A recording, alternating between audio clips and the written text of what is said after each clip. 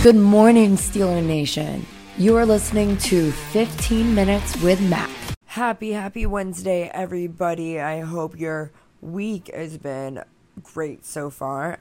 I'm Mackenzie Miller from SteelerNation.com, and I hope everybody is working hard out there and staying cool during this summer heat. It is very hot outside, and I know other people around the country in particular are working hard. I mean, our Pittsburgh Steelers, I see that one player in particular is working out with an ex-NFL player who just recently retired.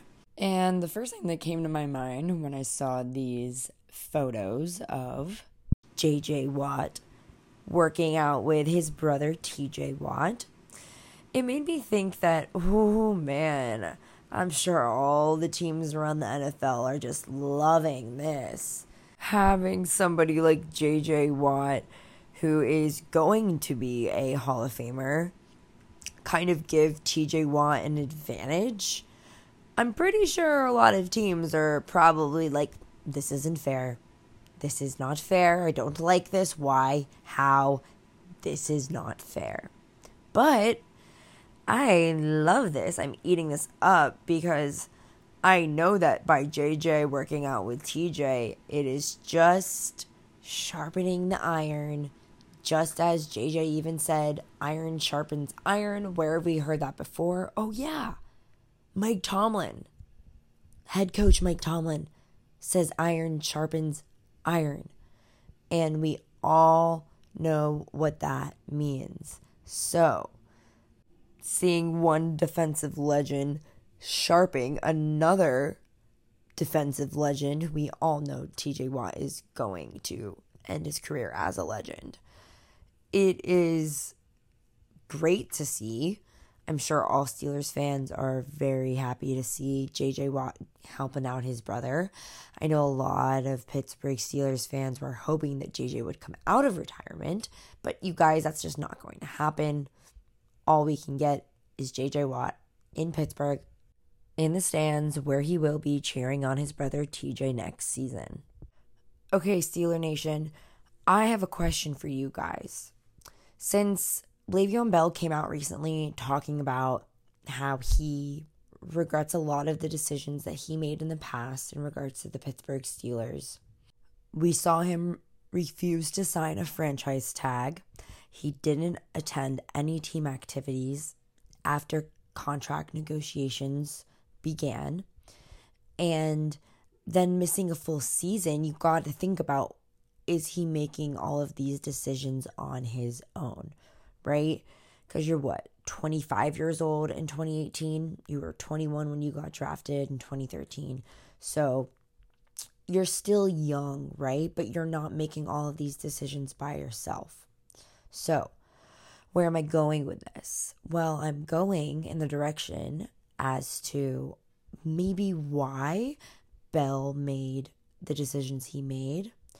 Recently on the Ramon Foster show, Foster talked about what he thinks about the situation. And Foster said that he had met Le'Veon Bell's agent. And Foster says that, quote, he pretty much admitted it was bad advice, that he should have come to camp, and he hated how it all broke down, end quote. So, this makes me think that it wasn't all Le'Veon Bell, right? Maybe he didn't know any better. Maybe the things that he was doing them because he had outside voices telling him what he thinks the best thing for him to do is. So, can you blame him for some of the decisions he had made? Yeah, at the end of the day, he could have said, no, I'm just going to do it. I'm going to go. But if you're unsure on what direction your career is headed, it's a hard place to be in because you don't technically know who to trust, even though you have people in your corner that you think you can trust. You still don't know what's going to happen. So it looks as if Le'Veon Bell's agent felt that he knew what was best for Le'Veon Bell, right? By telling him to hold out, by having him sit out. It seems that it was, yes, a collective effort, but having somebody that's been around in the industry longer than you have, it goes a long way in a sort of, not manipulation, but getting into people's heads about what they think they should do. And at the end of the day, you yourself personally know what's best for you. I know that having gut feelings and not trusting gut feelings means sometimes maybe you're making the wrong mistake if you don't go with your gut feeling. However, I don't know what Le'Veon Bell's gut feeling was at the time. But we do know now that he was being influenced greatly. And do you think that if he had a better mental mindset in regards to the NFL and football, he wouldn't have taken advantage of his opportunity to play in the NFL, right? Making it to the NFL is a huge deal. And now Le'Veon Bell says he regrets what he did, right? He regrets everything in betraying Pittsburgh Steelers fans. We saw he apologized to them, but what's done is done, and I guess Le'Veon is moving forward with his life. I don't know if he sees himself ever playing football again. It's probably not going to happen, but it's good to know now that maybe it wasn't just Le'Veon Bell making all of these decisions on his own. But honestly, this probably won't be the last time that the NFL sees a running back hold out because they think that they deserve to be paid more. Because recently, swirling around the NFL is controversy that running backs are trying to chase the money, kind of like Bell did, right? And that can only lead to holdouts. Steelers running back Najee Harris has been vocal on Twitter, retweeting things that other running backs deserve to be paid more. So Najee Harris went on to retweet Derrick Henry. Derrick Henry tweeted out saying, "At this point, just take the running back position out the game. The ones that want to be great and work as hard as they can to give their all to an organization, it just seems like it don't even matter. I'm with every running back that's fighting to get what they deserve." So Najee Harris went to retweet that. He says, "I agree with my running back brothers around the NFL. History will show that you need running backs to win. We set the tone every game and run through walls for our team and lead in many ways. This notion that we deserve less is a joke. Seeing Saquon Barkley not getting the contract that he thinks he deserves. Same with Josh Jacobs. Now, fans possibly are wondering, are we going to see more running backs be absent from the NFL because they don't believe they are getting everything that they deserve?"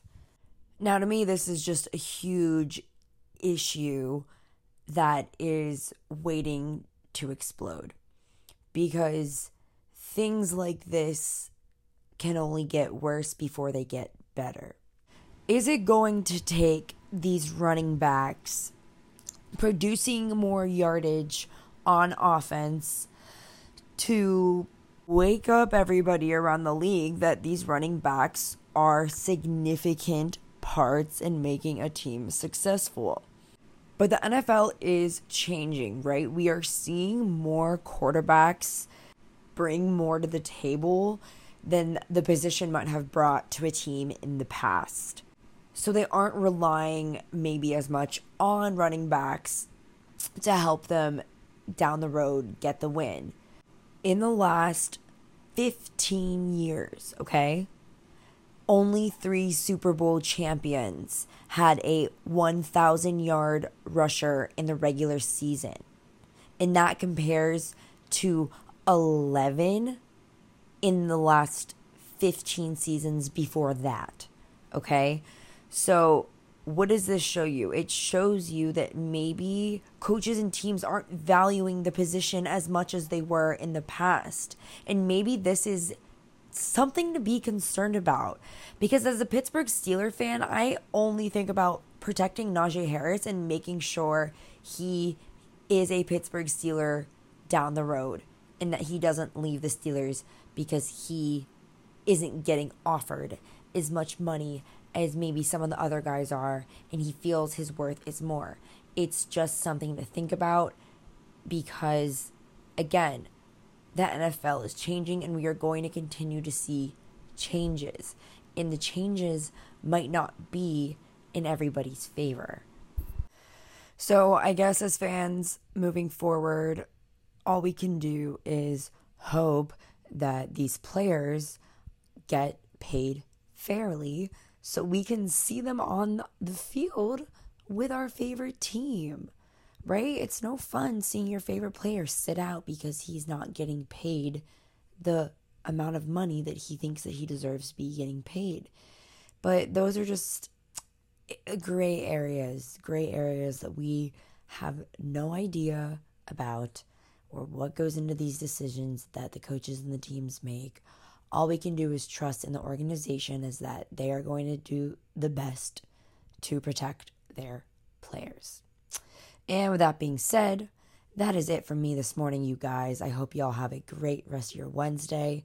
I will catch y'all tomorrow morning. You can catch me and the over 400,000 Steelers fans nationwide by following us on Twitter, Instagram, Facebook, TikTok, and YouTube at SteelerNation.